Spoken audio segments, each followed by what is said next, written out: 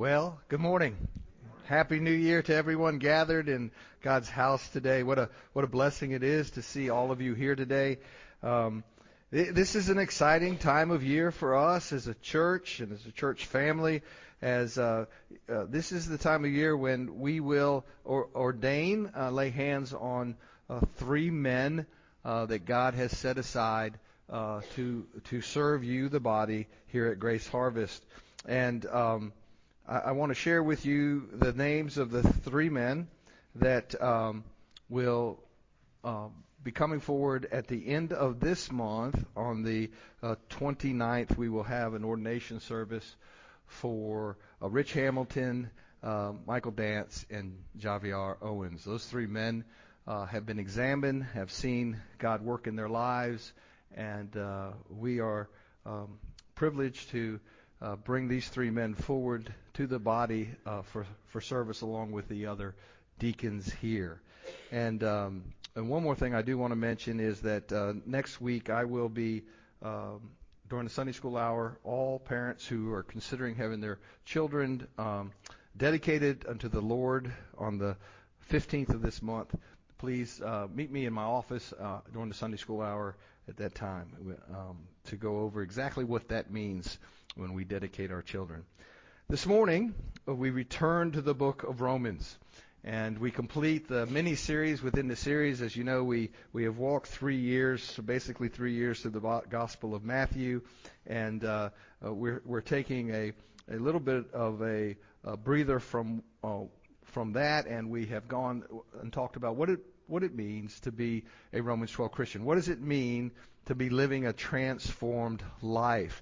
And after I finish this series, we'll move into another little mini-series on 1 Corinthians 13 before I get into our doctrines and what the Bible has to teach about the end times. And that will go on for a number of weeks. I think about 12 weeks I'll be in that. We'll be going through our eschatology, what we believe as a church, what we believe the Bible teaches, to get God's people to understand that these days are that we're in. They may seem like they are dreadful days, but as a Christian, we need to understand that the life that God has given you, He's given you to live it now. And He's called you to live that life each and every day. So today we are in the book of Romans, chapter 12, and we'll be concluding what makes Christian love different. I began that last week. I've used this illustration before. How do we know that an apple tree is an apple tree? How do we know? If you have an apple orchard, and how do you know it's an apple tree? Well, you know it's an apple tree because it produces apples, right? So if I was to tell you, we see the result. The result of that is a bushel of apples that comes off those trees. But if I was to tell you that it was a pear tree, and I'm telling you, you're looking at it, you go, that's an apple tree. And I say, no, it's a pear tree. And you go, no, Pastor Mark, it's an apple tree. And I say, no, it's a pear tree. You just don't understand. You don't see it right. Well, folks, that's the way it is for a Christian. A Christian should producing fruit that is indicative of a Christian. And you can tell me all day long that you're a Christian, but if your fruit does not exhibit that of a Christian, then you might want to stop and look at yourself in the mirror of Scripture, and see whether or not that is truly the case. Am I a Christian? Jesus said when He walked the earth with His disciples, and he used that in John chapter 15. I'm the vine, you are the branches. He that abides in me, and I in him, will bear much fruit. For without me you can do nothing. Christian, without Christ you cannot do nothing. As a matter of fact, Jesus said in John 14:15, if you love me, you will keep my commandments. So not only do we bear fruit as a Christian, we obey what He has to teach us. And the commandments require 2 things of us: a love for God and a love for one another. A love for God and love for another. Look back at verse 9 of chapter 12 before we stand and read in just a moment. Look and we talked about this last week, or a couple weeks ago, let love be without hypocrisy. Let your love be without hypocrisy. And such love must be sincere and not a facade. It's got to be genuine. The church-going person must not simply pretend to love. They must love. As Christians, we have been transformed to live lives that are renewed by the power of God's love in us. And such love should spur us on to love others and to offer ourselves up as a living sacrifice, thankfulness to the Lord. And so why is it so important to act different than the world? We're told to live transformed lives. Why is it so important for you, Christian, to live a life that's different than the world? It goes back to the apple tree. If you tell the world that you're a Christian and they don't see Christian fruit from you, if they see nothing but worldly fruit, then they're not going to believe you're a Christian, or they're going to want the Christianity that you do, as opposed to the one that God calls us to do. But it's very important to us. 1 John chapter 2, verse 15 and 17 says, "Do not love the world nor the things in the world. If anyone loves the world, the love of the Father is not in him. For all that is in the world, the lust of the flesh, and the lust of the eyes, and the boastful pride of life is not from the Father, but it's from the world. And the world is passing away, and also its lust. But the one who does the will of God abides forever." As a Christian, that's where I take my hope and the hope that the world doesn't understand. I know that no matter how crazy the world gets, no matter how stupid the world gets, how depraved the world gets, my hope is in Christ. And I know that they will act the way they're supposed to. And it shouldn't dictate the way I act. James 4, verse 4 says, "You adulterous, do you not know that friendship with the world is hostility toward God? Therefore, whoever wishes to be a friend of the world sets himself as an enemy of God." Folks, we need to take these passages of Scripture as serious as the apostles when they wrote them. When we read these things, it's not some suggestion that, well, this is just good philosophy. If things are going well, I can do this. No, God is telling you He called you out from the world to act different than the world. That's why the world hates you. That's why the world despises you, because while you love them, in spite of the sin they're in, you love them enough to share the truth of the gospel. You call sin, sin. You say when a young man and a young lady want to live together, and you pull your daughter aside or you pull your son aside and you say, that is not the way that God intends for us to act. And they go, well, Mom, Dad, we're in love. And if you just love me, and you know what? If you don't accept this, I'm just not coming around. You know how many parents I've seen buckle to that? And I've actually had parents come tell me, well, Pastor, I don't want to upset. I don't want my kids not coming over for Thanksgiving. Really? You don't love your children. Because you're more worried about your feelings and what you get out of it than you're worried about their souls. See, Christians, we are called to be separate from the world. Romans 12:2 says, "Do not be conformed to this world, but be transformed by the renewal of your mind." And so, in the remaining verses of Romans 12, we continue to see what indicates a Christian's transformed life. 2 weeks ago, we learned the 5 lessons on Christian love. The first 5 lessons, which were hypocrisy, devotion, diligence, hope, and hospitality. If you didn't get a chance to be here for that sermon, it is online. You can look back at that. And then this morning, we're going to look at 5 more as we conclude what it looks like to love as Christians. So if you would stand with me as we honor the reading of God's Word here, Romans chapter 12. Pull out your phones, your iPads, your Bibles, Romans chapter 12, and beginning in verse 14. Romans chapter 12, beginning in verse 14. "Bless those who persecute you. Bless and do not curse. Rejoice with those who rejoice, weep with those who weep. By being of the same mind toward one another, not being haughty in mind, but associating with the humble. Do not be wise in your own mind, never paying back evil for evil to anyone, respecting what is good in the sight of all men. If possible, so far as it depends on you, being at peace with all men, never taking your own revenge, Beloved, instead, leave room for the wrath of God, for it is written, vengeance is mine. I will repay, says the Lord. But if your enemy is hungry, feed him. And if he is thirsty, give him a drink. For in so doing, you will heap burning coals on his head. Do not be overcome by evil, but overcome evil with good. Father God, we thank you for the reading of your word this morning. And Father, we thank you so much that you've gathered your people here on what a day, Lord, on the first day of this new year, 2023. And your people have gathered here to worship you, Lord, as they have gathered all across the world today and will continue to do so as the time travels across this planet. And Father, I pray that we here at Grace Harvest, Lord, as we gather to worship you, Father, that hearts would be still this morning. And Lord, I pray for my brothers and sisters in Christ, the ones that need encouraging this morning, that, Father, they would be encouraged. The ones, Father, who need to be corrected, that you would correct them through the Holy Spirit that indwells in them. I pray, Father, for the hurting this morning, those physically hurting and emotionally hurting. And I pray, Father, for the one who does not know you as Lord and Savior, that if today they would die, they would spend eternity apart from you, Lord, in hell forever. And Father, I pray, God, that you would receive the honor and glory. In Jesus' precious name, amen. Thank you.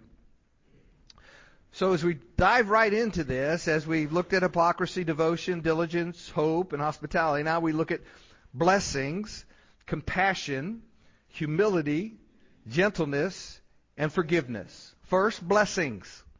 In verse 9, bless those who persecute you. Bless and do not curse. The uniqueness of Christianity stands out boldly in the way we treat our enemies. There's no clear indication that we belong to Christ than we do not treat our enemies the way the world treats their enemies. Those who are my age and a little bit older, this name will be very familiar to you. For the rest of you, you need to look it up. Nikita Khrushchev.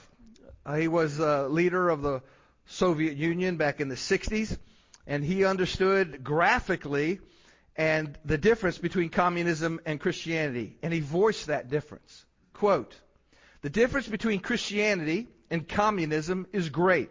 When someone strikes you in the face, you turn the other cheek. If you strike me on the face, I'll hit you so hard your head will fall off." Unquote. That's the way the world responds. You hurt me, I'm going to hurt you. And sad thing to say is that many Christians feel the same way. Even the church can be filled with that vigilante spirit, and it's alive and well, and I have seen it. Pastor, you don't know what this person has done to me. No, I don't know what this person has done to you, but it's not as worse as you've done to Christ. I can tell you that. Because while yet you were a sinner, Christ died for you to set you free from the bondage of sin. And so what do we want to do? I talk about it often from this pulpit. We as Christians who have been delivered from sin. And what does that mean to be delivered from sin? Very simply, we all are sinners and fall short of the glory of God. Born of woman. Every one of us. Born of woman.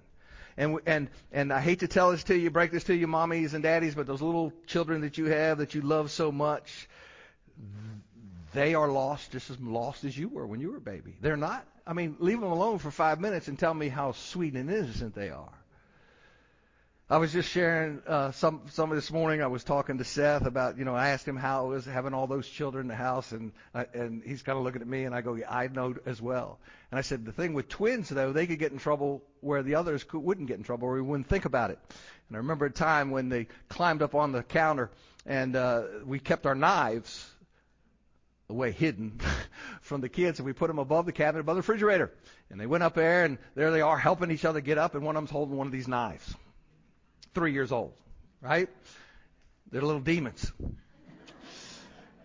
And and we laugh about that, but give a child a knife and let him be angry, what would he do with it? You see, we're born with that sin in us. The Bible tells us from the days of our youth, our heart thinks of nothing but wickedness. There's not one of us righteous, no, not one. So I don't care how good you think you are, what a good person you think you are. If you were to stand at this very hour, if God called you home, if you dropped dead when you walked out of this building, hit by a car, and you got called home, and you stood before God, and God looked at you and said, Okay, he's not going to do this, but suppose he asks this question, why should I let you in? And if anything other than your mouth comes out, if the word I comes out, you got it all wrong. It's because Jesus died for me. Father, Jesus died for me. And my sin separated me from you. And because he was perfect and holy, and he was born of a woman, fully man and fully God, 100% God, he was the God-man. He was God incarnate, and he was the perfect sacrifice. And because Jesus went to the cross and paid the punishment for my sin that I deserve an eternity in hell apart from God, because he is holy and righteous and just. But in his mercy and grace, he sent his son to die for me. And he sent his son to die for every believer in this room. And he sent his son to die for you if you don't know him as Lord and Savior. And he tells us with that, confess with your mouth that Jesus is Lord and believe in your heart that he was raised from the dead. And the Bible says we are saved. And that confession leads us to live this Romans 12's life. That's the fruit that we now display, that apple tree that produces the fruit of repentance. And so when I stand before God, I will hear these words. Well done, my good and faithful servant. Don't think I'm special. Every Christian will hear those words. And it's not because you were faithful and just. It was because Christ was faithful and just. And you accept his righteousness when you got born again and became a believer in him. So when we get there, it's all about God. But dear one, if you don't know him today, you stand before him on that great day and you said, I did this in your name, God. I was good. I did this. I wasn't evil. And God will say, depart from me, you workers of sin. I never knew you. You see, there's a heaven and there's a hell. And while there's breath in your body, you have opportunity to go to heaven. When you're dead, it will be too late. The Bible says when a person dies, there's death and then the judgment. What say you this morning? Christian, are you excited when you hear that news that you're born again and that you're going to be with him?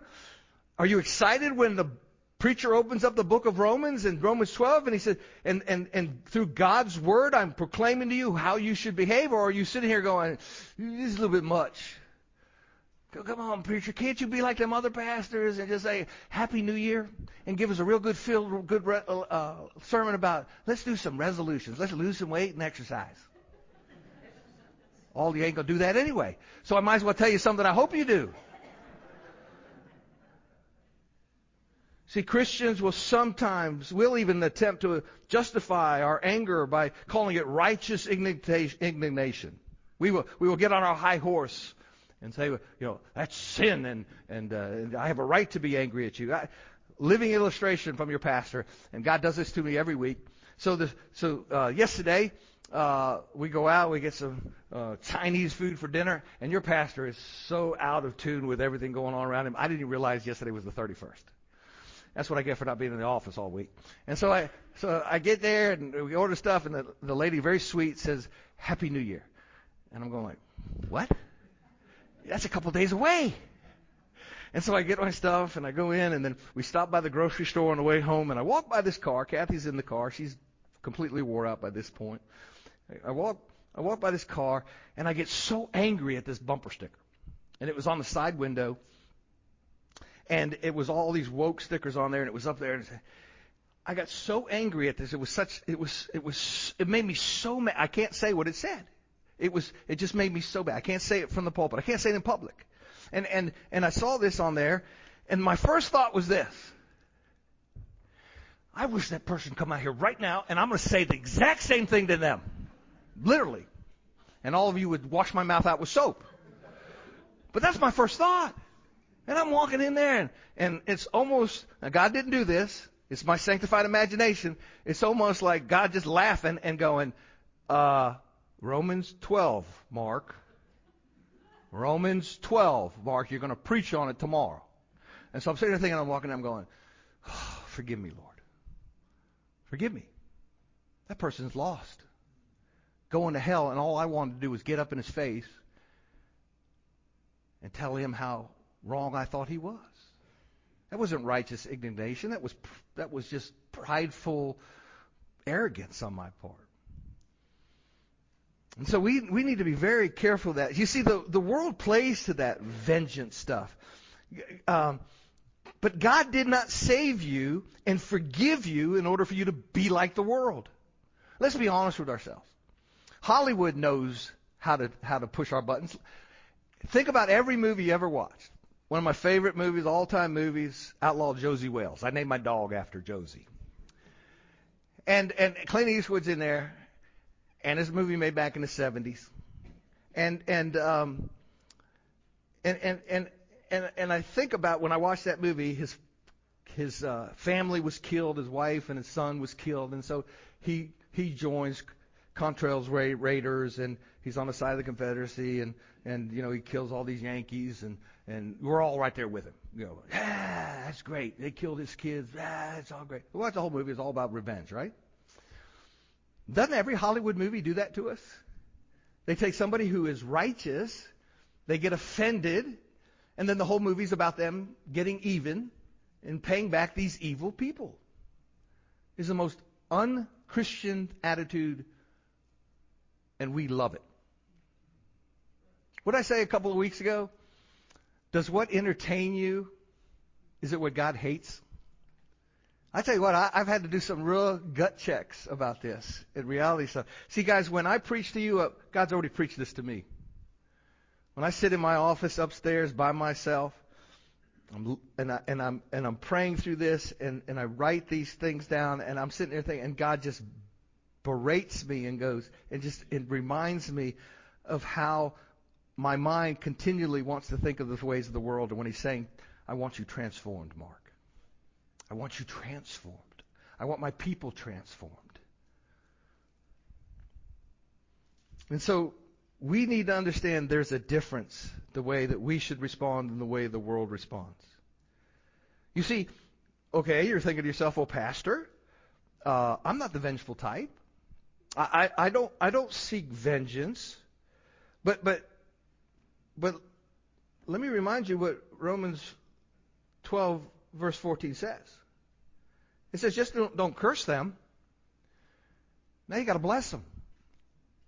Whoa.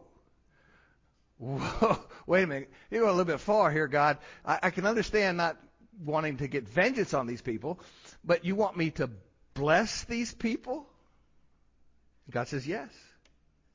Absolutely that. Kathy and I were talking about the sermon earlier this week, and I was telling her about this passage, and I said, you know, it's something that really has hit home with me, is it's easy for me not to curse somebody, but it's a whole lot harder to bless somebody that I have an issue with. And she said, well, give me an example. What does that look like? And I described somebody that I have an issue with. And I said, I haven't cursed them. I never would. But I got to admit, I'd never prayed for them. After they did what they did to me, I've forgiven them. I moved past it. But I haven't asked the Lord to bless them. That was profound for me. And so what did I do? When I got this, I stopped. I got on my knees in my office, and I said, Lord, forgive me. Forgive me. You see, Christian, we're called to go the extra mile. Remember when Jesus said, if somebody asks you to go 1 mile, you go 2? During the days of the legionnaires, a legionnaire had the right to make you carry his pack for 1 mile. He could just pull any citizen out, grab him by the scruff of the neck and say, here, you carry my pack. And they complained about it. It's like us when we had our revolution because we didn't like housing British soldiers in our houses. And so we go to war over it. Jesus said to these guys, when they ask you to carry their pack 1 mile, guess what you do? You take it another mile. So not only you're going 2 miles out of your way, you got to go back 2 miles and come back. That's 4 miles. You imagine how long a day that took? And yet that's what God said. See, the world needs to see us act different. They need to understand the God that you love. Yeah, they got to understand the God that changed you. How do people view you, Christian? You're sitting here today. How does the world view you? Do they see a person that's described here so far? Turn with me in your Bibles to Luke chapter 6. Luke chapter 6. In the early service, that's the one thing I get to try it out in the early service. I had the wrong chapter. So it's Luke chapter 6. And my text blew up from up here. I said, hey, I need your help. And it all blew up until he told me what it was. So Luke chapter 6. And we're going to start reading from verse 27. This is what our King expects from us. Who's our King? Jesus. So this is what he expects from you and I if you're a Christian. But I say to you who hear, love your enemies and do good to those who hate you. Bless those who curse you. Pray for those who disparage you. Whoever hits you on the cheek, offer him the other also. And whoever takes away your garment, do not withhold your tunic from him either. Give to everyone who asks of you, and for whoever takes away what is yours, do not demand it back. And treat others the same way you want them to treat you. And if you love those who love you, what credit is that to you? For even sinners love those who love them. And if you do good to those who do good to you, what credit is that to you? For even sinners do the same. And if you lend to those from whom you expect to receive, what credit is that to you? Even sinners lend to sinners in order to receive back the same amount. But love your enemies and do good and lend, expecting nothing in return. And your reward will be great. And you'll be sons of the Most High, for He Himself is kind to the ungrateful and evil. Be merciful, just as your Father is merciful. Remember, folks, we are called to be Christ-like, and we're called to live lives that are wholly pleasing to Him. It's not a mystery on how we're supposed to live our lives. We don't have to go off and look for some guru in some far-off country and meditate and sit there and try to figure out what God wants. He tells us what He wants from us. It's not difficult. The problem is we don't listen. Or we want to amend it to make it what we wanted to say. And God reinforces this, what I just read to you, through Paul. He tells us in verse 14 that a Christian should respond exactly the opposite from the natural man and our inclinations of the flesh. Instead of cursing, we are instructed to bless those who persecute us. Bless them. Cursings and blessings are pronouncements of the mouth, right? Cursings and blessings are pronouncements of the mouth, which address the future well-being of those whom we are speaking. So let's put it in our vernacular today. So if I'm blessing somebody, I'm saying nice things about them. I want good things to happen to them. I don't wish that they lose their job. I don't pray that God puts boils on their body. I don't pray that bad things happen to them. I don't do that. But then God says, I'm supposed to bless them. Now on the other hand, now I'm supposed to be outward in my actions and do nice things for them. Actually care about them. Actually want good things to happen in their life. Christian, that's hard for us, and the only way we can do it is through the power of the Holy Spirit in us. It's to yield to that. Instead of cursing, we're instructed to bless. Cursings and blessings. You can't. They are mutually exclusive. We can do one or the other, but not both. I cannot curse you and bless you. And so God says, put away the curses and bless. And so that brings us to compassion. Verse 15, rejoice with those who rejoice, weep with those who weep. As followers of Christ, we must be compassionate. He tells us to rejoice with those who are rejoicing. You know, you might be thinking, well, Pastor, that's an easy one. I can do that. That's something that can easily be done when I love somebody. You know, I as a shepherd, I have that unique opportunity. Ever since Grace Harvest, God has worked in the lives of you people here from that small group of people back in 2006 that met in my living room in January, and then our first preview service in May of 2006, and then our first service in where we have never missed a Sunday other than God providentially allowing the weather to keep us from meeting in a building that we didn't own. And that in that Swift Creek Elementary School, when those people showed up on that day and the day forward, I have had the privilege to be an under-shepherd along with the elders of this church and to watch God grow in many of you. I have seen many of you come to saving faith. I've seen young men and young women grow up from little children and teenagers to Austin and Megan now being married and getting ready to have a child. That's a blessing. That's easy for me to rejoice with them, right? It's easy to rejoice with you when you tell me of of a heart's desire, and God has fulfilled that heart's desire. It's easy for me to do that. You know what it wasn't easy for me? When I was a police officer, and I'm trying to get promoted, and I'm doing all the stuff I do, and I think I'm a really good cop. I'm out there, and I'm working hard, and did all kinds of things out there, and then the promotion list comes out. And you look at the number 1, you know they're going to promote 4 people that year. You look at 1, 2, 3, 4, and you're number 6. And you're thinking, I'm supposed to be happy for these people? I'm supposed to be excited for these people? Now, I didn't think like that. I thought these people are a bunch of schmucks. I'm better than they are. How could the chief promote them? And you can all experience in your line of work, wherever you work, you're thinking, how does this person get to the job they get? It wasn't until the first time I really preached on this years ago that I understood that concept. It's not easy sometimes to rejoice with other people. But Christian, we're called. When God chooses to bless somebody else, you may be a husband and wife here who the Lord has closed your womb and you're not allowed to have children.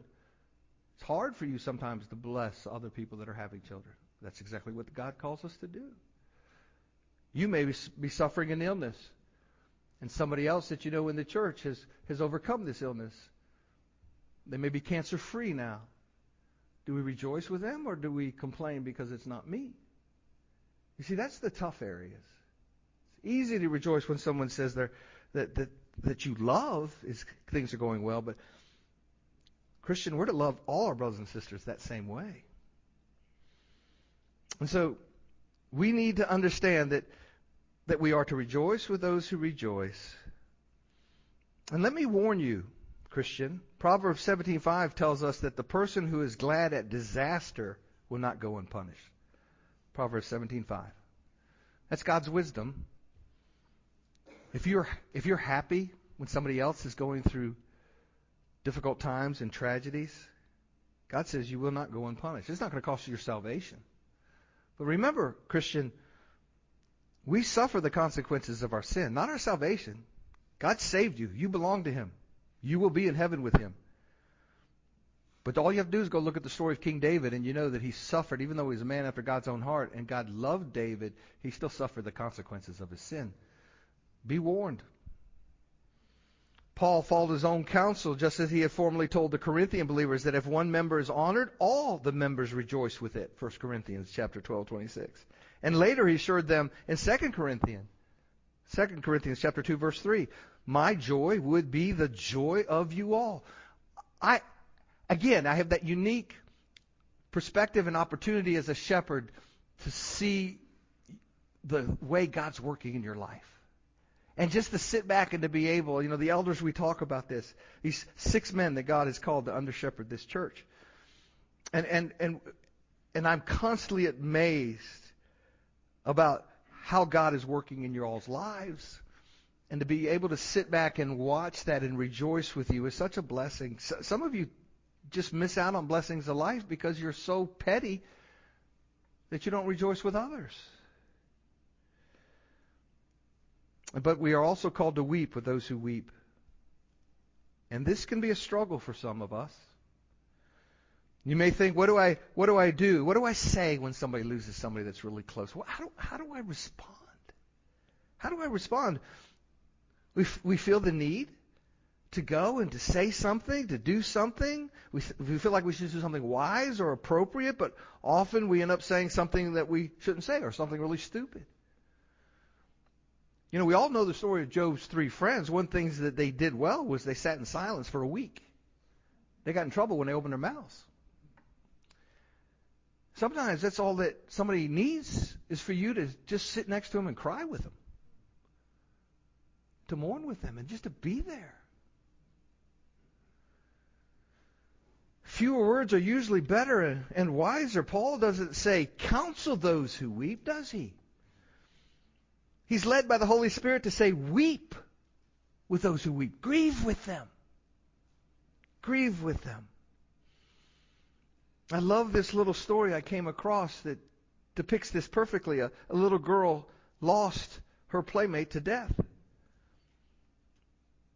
One day she told her parents that she had gone over to her house to comfort the grieving mother. Of course, the parents were like, "What did you say?" And the little girl replied, "Nothing. I just climbed up in her lap and cried with her." I'm sure that grief that the child displayed soothed that mother's grief. So we need to grieve with those who grieve, rejoice with those who rejoice. We need to bless those that would seek to harm us. And we need to do it in humility. By being of the same mind toward one another. Number 3, by being of the same mind toward one another. Not being haughty in mind, but associate with the humble. To be the same mind is not to look at people differently. Because of the way they dress, because of the way they look. You should not pay more attention to a person who has money, lives in a big house, and has that great job. Every Christian, every believer that is a member of this church should be viewed with the same eyes from every other member of this church. Regardless of how much money they have in a bank account or how much they don't have in a bank account. We should treat everyone the same, not showing partiality to one over the other because of their economic or social status. James speaks to this in his epistle, chapter 2, verses 1 through 4. My brothers, do not hold your faith in our glorious Lord Jesus Christ with an attitude of personal favoritism. For if a man comes into your assembly with gold ring and dressed in bright clothes, and there also comes a poor man in dirty clothes, and you pay special attention to the one who is wearing the bright clothes and say, you sit here in a good place, and you say to the poor man, you stand over there, or sit down by my footstool, have you not made distinctions among yourselves and become judges with evil thoughts? And then in verse 9 he writes, but if you show partiality, you are committing sin, being convicted by the law as a transgressor. God takes that very seriously, doesn't it? He tells us to look at one another with eyes of humility. We are commanded to show Christian love by not being haughty and associate with the lowly. To be haughty is to be prideful and arrogant, and it's the opposite of humility. I'm too good. I'm too good to be seen in public. I can see you at church, but I don't want to see you in public.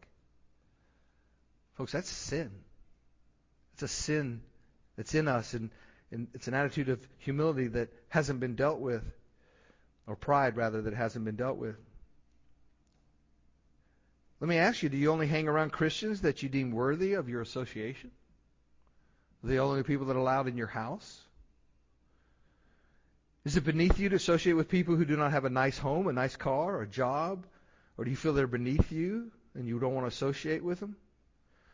See, to be humble and to show Christian love takes us not to be wise in our own mind, not to think more highly of ourselves than we ought.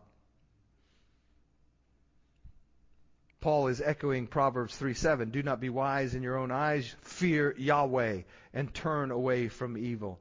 Leon Morris, in his commentary on Romans 12, says this, quote, the person who is wise in his own eyes is rarely so in the eyes of other people, unquote.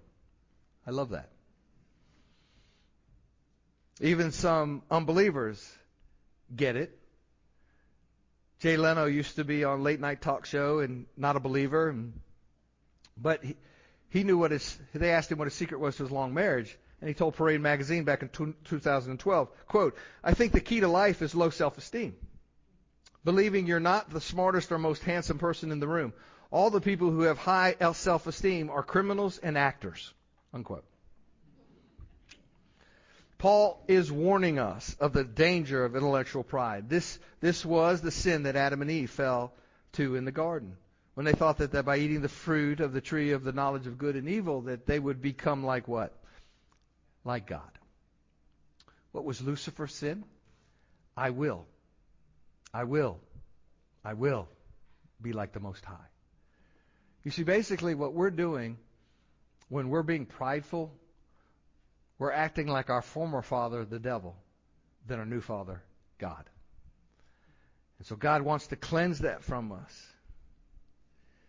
You know, it's the sin that Paul referred to in Romans 1, also of those who suppress the truth in unrighteousness. How do they do that? Why do they do that? Professing to be wise, they became fools. Just turn on any news that you want to. Scroll through any news feed. Go to any social media, and you're looking at it and you're going, what in the world has happened? How can nobody understand when somebody asks you, give me the definition of a man and a woman? Well, it's whoever wants to be one. How did that happen? Well, I'll tell you why. Because professing to be wise, they became fools. They've turned everything off from God. They don't listen. It's like they turn off the spigot. Just as quick as you turn off the spigot and the water stops, they turn off the spigot. They don't want to hear anything about God. That's why they're so hostile to you. That's why the world hates you, but you're not to hate them in return. You're to love that transgender person. You're to love that homosexual. You're to love that fornicator. You're to love them enough to share them the truth of the gospel with them. You love them. You don't disdain them. You don't spit on them, figuratively or literally. You don't look at them in disgust. What you do is you pray for them. You pray for them. And folks, I'm preaching to myself because I have to be real careful when I see all this nonsense going on, and I act like it's something new, but it's not. Man has been always evil with the intent to tear down everything that God has made. Listen to what the prophet Jeremiah wrote in chapter 9, verse 23 through 24. And the Lord warns this. Thus says Yahweh, let not a wise man boast in his wisdom, and let not the mighty man boast in his might. Let not a rich man boast in his riches, but let him who boasts boast in this, that he understands and knows me, that I am Yahweh, who shows lovekindness, justice, and righteousness on earth. For I delight in these things, declares Yahweh. But let him who boasts boast in this, that he understands me and knows me. How do you understand and know him? Through the Word of God. Through the listening of the preaching of his Word. Through the study of Scripture. Being in Sunday school, being at men's group on Monday night, being in family group on Thursday nights, being at the women's class that's getting ready to start up. When is that starting? Anybody tell me real quick? February? January 12th. Thursday morning. The ladies are going to be here and they're going to be studying in the book of James. Folks, you learn how to know about God and to love God, not by osmosis. You're not going to just get it by singing some songs. Listening to Christian radio on your that's great. Well, no, it's not great, because some of the worst theology you ever hear out there comes on a Christian radio station. Live a transformed life. One of blessing, compassion, humility, and gentleness. Verse 17, gentleness. Never paying back evil for evil to anyone. Respecting what is good in the sight of all men. If possible, so far as depends on you, being at peace with all men. Never taking your own revenge, beloved. Instead, leave room for the wrath of God. For it is written, vengeance is mine, I will repay, says the Lord. You know, I don't know how many times I've seen it in movies, I've heard people say it. Muslims believe it. Matter of fact, I was watching a documentary on is it Sharia law that is back in Afghanistan. And so they open up the Quran, and I watched this, and they were talking about an eye for an eye and tooth for a tooth. It's exactly what they do. Well, let me tell you something, folks. You know what the Bible says about an eye for an eye and a tooth for a tooth? It was never given to an individual to do that. Never. What do I mean by that? Somebody comes over and knocks Kathy's tooth out. I don't want to knock my tooth out. And I can't do that. I don't get to go over in the Old Testament days. I wasn't able to go over to that person's hut and take a chisel and knock his tooth out. Guess what I had to do? I had to go to the elders. And you brought it before them. Because God never gave it to an individual. He gives it to those in authority. He gives it to the government. So our eye for an eye, tooth for tooth comes from the government. You steal, you go to jail. Well, you used to. If you assault somebody, you go to jail. If you murder somebody, you may lose your life. But it's the government doing it, not you as an individual. God never calls us to do it. So I hear it all the time. Well, in the Old Testament, you go eye for an eye, tooth for tooth. Yeah, but he set that up. He never took away capital punishment in the New Testament. See, a clear sign of a transferred life is to have a gentle spirit, not looking for an eye, tooth for tooth. There's no greater way to show that than never to seek revenge. I'm going to quote John Piper's story here in just a second, but I remember a quote years ago, and I loved it. You may look it up yourself. I think they have a little YouTube video on it, and he's talking about John Piper talking about forgiveness. And one of the things he said, we're most like Christ when we forgive. We're most like Christ when we forgive. He tells this story about a missionary back in 1999. His name was Graham Staines, and I believe they were from Australia. And him and his wife, 2 sons, and his daughter were on the mission field in India. He and 2 of his sons, Philip, 10, and Timothy, 6, were mobbed by radical Hindus. They were trapped inside of their vehicle. And they were in India, and these radical Hindus burnt them alive in the car. The 3 charred bodies were recovered clinging to each other. Graham Staines had spent 34 years serving the people of India in the name of Jesus. He was a director of a leprosy mission. He left behind his widow and his daughter. His wife's response to this heinous act was in every paper in India, to the glory of our Lord. She said, a few days after the martyrdom of her husband and sons, quote, "I have only one message for the people of India. I am not bitter, neither am I angry, but I have one great desire, that each citizen of this country should establish a personal relationship with Jesus Christ, who gave his life for their sins. Let us burn hatred and spread the flame of Christ's love." Unquote. That, Christian, is what God is talking about in Romans 12.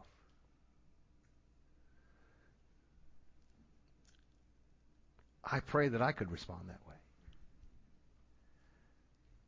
Kathy and I been to Uganda many times. And it's no place, they don't burn and kill Christians in Uganda, but say they did. Say that one of the times Kathy and I were there, that they dragged my wife out of the car and they shot and killed her, and I lived through it. What would be my response? Would I have a love for those who killed my wife? Oh, I pray that I would. But it doesn't start when the incident happens. It starts with a life that's surrendered to Christ. It starts with a life who desires to be a Romans 12 Christian. It's a life that desires to deny themselves and take up their cross and follow him. The story went on, and you would have thought she would have moved back to Australia, but she said, no, God called them to India, and she would not leave. My husband and my children have sacrificed their lives for this nation. India is my home. I hope to be here and continue to serve the needy. Then perhaps most remarkable of all, listen to this, all of you who are teenagers in this room today. I want you to listen to this, please. If you don't listen to anything else I say today, I want you to hear this. Her daughter, Esther, was asked how she felt about the murder of her dad. And the 13-year-old said, I praise the Lord that he found my father worthy to die for him. She didn't learn that in her Bible class. She didn't learn that on Wednesday night.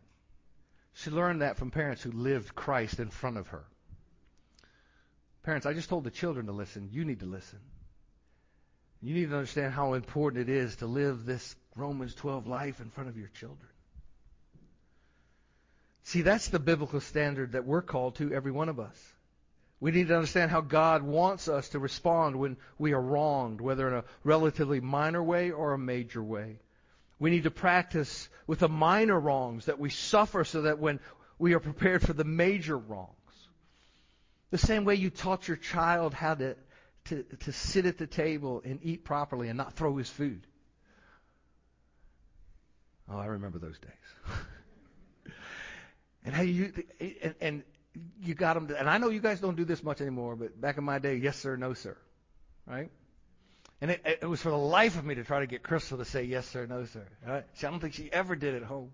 But the amazing thing about it is, when they would go visit everybody else, your daughter is the most behaved, most polite young lady I've met in my life. And I'm going like, whoa, an alien has possessed my daughter's body. But you know what? They paid attention. And parents, they pay attention to everything you do and everything you say. It's never been the place for a Christian to seek revenge. We let God handle the injustices done as in His perfect righteousness. Instead, we are commanded, not asked, we are commanded to show forgiveness. And I want to make one point, one comment here before I move past this to move on to our last point. Paul tells us, if possible, so far as depends on you, be at peace with all men. There's some people that are just going to be so mad and angry at you, you can't make peace with them. But it's on them. And you don't hate them for it. You turn them over to the Lord. Kathy used to tell ladies all the time about this. She'd go, when she was talking about being submissive unto a husband that may not be living a life that he should be living. And there were times in my life when I wasn't living for Christ the way I should have been living. And what Kathy would say, she goes, when Mark and I would do something and we would decide to do something and he would decide to go in a way that I didn't think was good, I would then just pray and say, God, I've done everything I can. You've got to change him. That's what I'm talking about here. You've done everything you can to be at peace with that person. Now it's incumbent upon you just to move past, forgive them. Don't do anything to retaliate against them. That means don't talk about them to your friends. Don't go running off and say, yeah, let me tell you what a great Christian I was this week. So-and-so did this to me. Let me tell you exactly that they did to me. And then you proceed to tell them all the dirt on this person, but I've forgiven them. What have you just done? You've just piled all this load of garbage. It could be true, but you piled all this garbage on this individual that is your friend about this other person that might have been your friend. And you're saying, I forgive them, and they won't receive it. And what have you just done? You've stirred the pot for somebody else. Christian, we can do so much better. And when I say we, I mean we. A transformed life will display blessings, compassion, humility, gentleness, and lastly, forgiveness. Verse 20. But if your enemy is hungry, feed him. And if he's thirsty, give him a drink. And for in doing so, you will heap burning coals on his head. Do not be overcome by evil, but overcome evil with good. See, merely not returning evil for evil does not fulfill our responsibility. And sometimes the positive part is the more difficult part. The withhold vengeance is one thing. It requires only doing nothing. I don't have to do anything. But to actually return good for evil?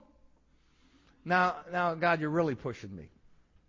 We talked about blessings and cursings. I kind of get that, God. But now you want me to do good? You actually want me to do good to these people? And see, that was the obligation of every Christian that was around in the first century and every century since, and every century that the Lord delays. It will be responsibility for every other Christian to do is to not return evil for evil, but to do good. Paul quotes from Proverbs chapter 25, if you're wondering where this comes from, when he says, but if your enemy is hungry, feed him, and if he's thirsty, give him a drink. For in doing so, you will heap burning coals upon his head. Why was this? It was an Egyptian cultural thing that if somebody wanted to display their shame and guilt, they would put a pan on their head of burning coals to resent the burning pain that they felt and the guilt they felt. So they would walk around on their head. So the point is that when we love our enemy and genuinely seek to meet his needs, we shame him for his hatred. And we don't do it for that reason. It's just a result of it. Have you ever had anybody tell you that they can't be mad at you anymore because you're just too nice to them? What a great thing to say to a Christian. Look, I should hate you, but I can't hate you because I hate you and you're still nice to me. I wonder how many of us could tell a story like that. The admonition, do not be overcome by evil, has two meanings and applications. Very quickly. First, we must not allow the evil done to us by other people to overcome and overwhelm us. We don't let it overcome us. We don't let it overwhelm us. You know, we sang a song today, and God has promised good to me. And you're thinking, as you sing that song, well, that's great, I got all this good stuff. And then I tell you the story about the missionary and his two sons being burned up with him. What good came out of that? We don't know the souls that were saved because of the wife's response. We don't know what God did with that.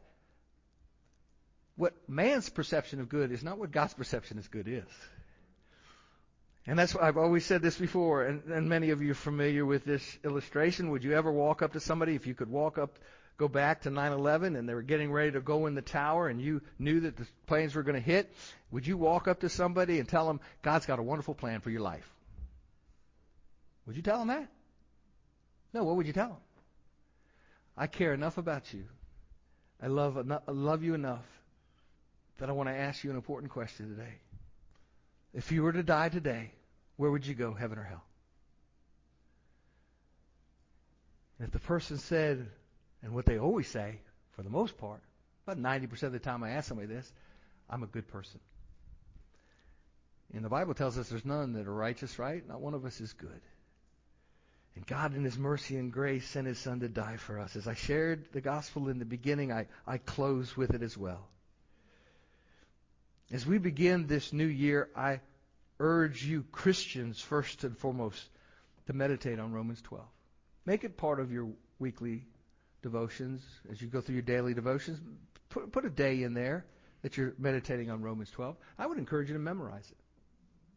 I urge you, brother, in view of God's mercy, to offer yourselves as a living sacrifice. You know how many times I use that and quote it when I'm laying in bed at night, lights out, everything out, and I'm thinking things I shouldn't think about. I'm holding grudges that I shouldn't have, and I quote Romans 12 to myself. And it brings me such peace to know that I have a God who has forgiven me, and He's called me to forgive others the same way.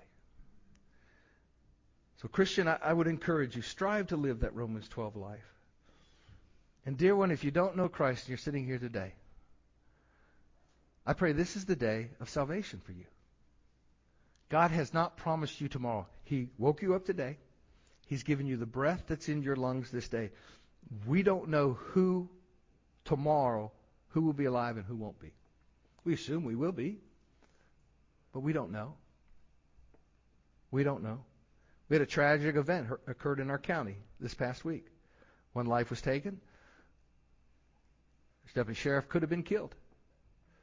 Bullet grazed him under his chin. 3 inches. He's not here. You don't know what is in store for you tomorrow, but if you're a Christian, you know this. That you can lay your head on your pillow tonight, knowing that you've put your faith and trust in Christ, and that if you were to die before you wake, you'll be with your Savior forever. But if you don't know that, the opposite is true. If you were to die today, not knowing Christ, you will spend eternity in hell apart from Him. Where the Bible says the worm never dies. Where there'll be no light but fire. There'll be wailing and gnashing of the teeth. And I believe that wailing and gnashing will come from all those who said, God, why didn't I listen? Why didn't I listen when I had the opportunity to turn from my sin and turn to you? I pray that's your plea this very hour. Every head bowed, every eye closed. This is the time we come in our sermons, in our service, in our worship, as we've come and we've praised and glorified our risen Savior. First, let me address the Christians here. Oh, God has called me to be one of the under-shepherds of this flock. And I take it very seriously, the call that God's placed on my life as the preaching pastor here. My prayer for each one of you is that you're not hearing a mere man speak today, but you listen to the Holy Spirit that dwells in you, that reminds you of how far we have come and how far we need to go as Christians.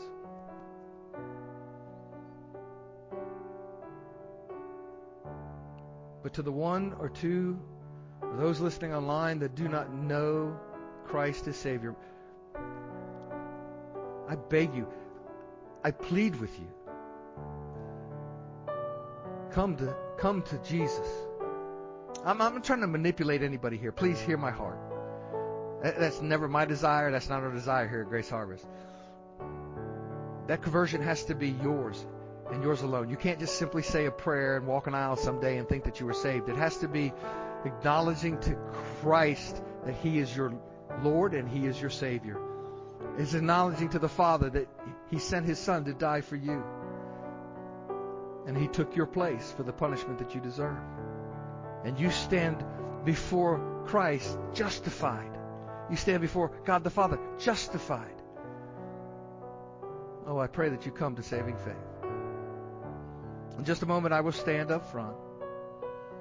Christian, if you need me to pray with you, I would love the opportunity to do that. God may have been speaking to you a way that I can't even imagine today, and you want me to pray with you, I would love to do that. The altar will be open. I haven't said that in a long time. The altar will be open as well. If you need to pray, you come and pray. If you need to make a decision public, God has called you to be a member of Grace Harvest Baptist Church, you come and you grab this preacher by the hand. God has called you to follow Him in believer's baptism. Some of you have never been baptized. You've believed, you confess with your mouth, you believe in your heart, but the Bible tells us that after that we are to be baptized. That's the first commandment we're given. It doesn't save us, but it's evidence of the fruit of a redeemed soul. However God's working, you come. Father, thank you so much for the preaching of your word today, for the praise we have lifted up to you, Father, for the giving of our first fruits. Lord, bless your people as we enter this new year.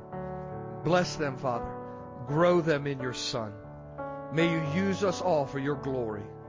In Jesus' precious holy name. Amen. You come as the Lord leads, as Pastor Cal leads us in song. Let's all stand and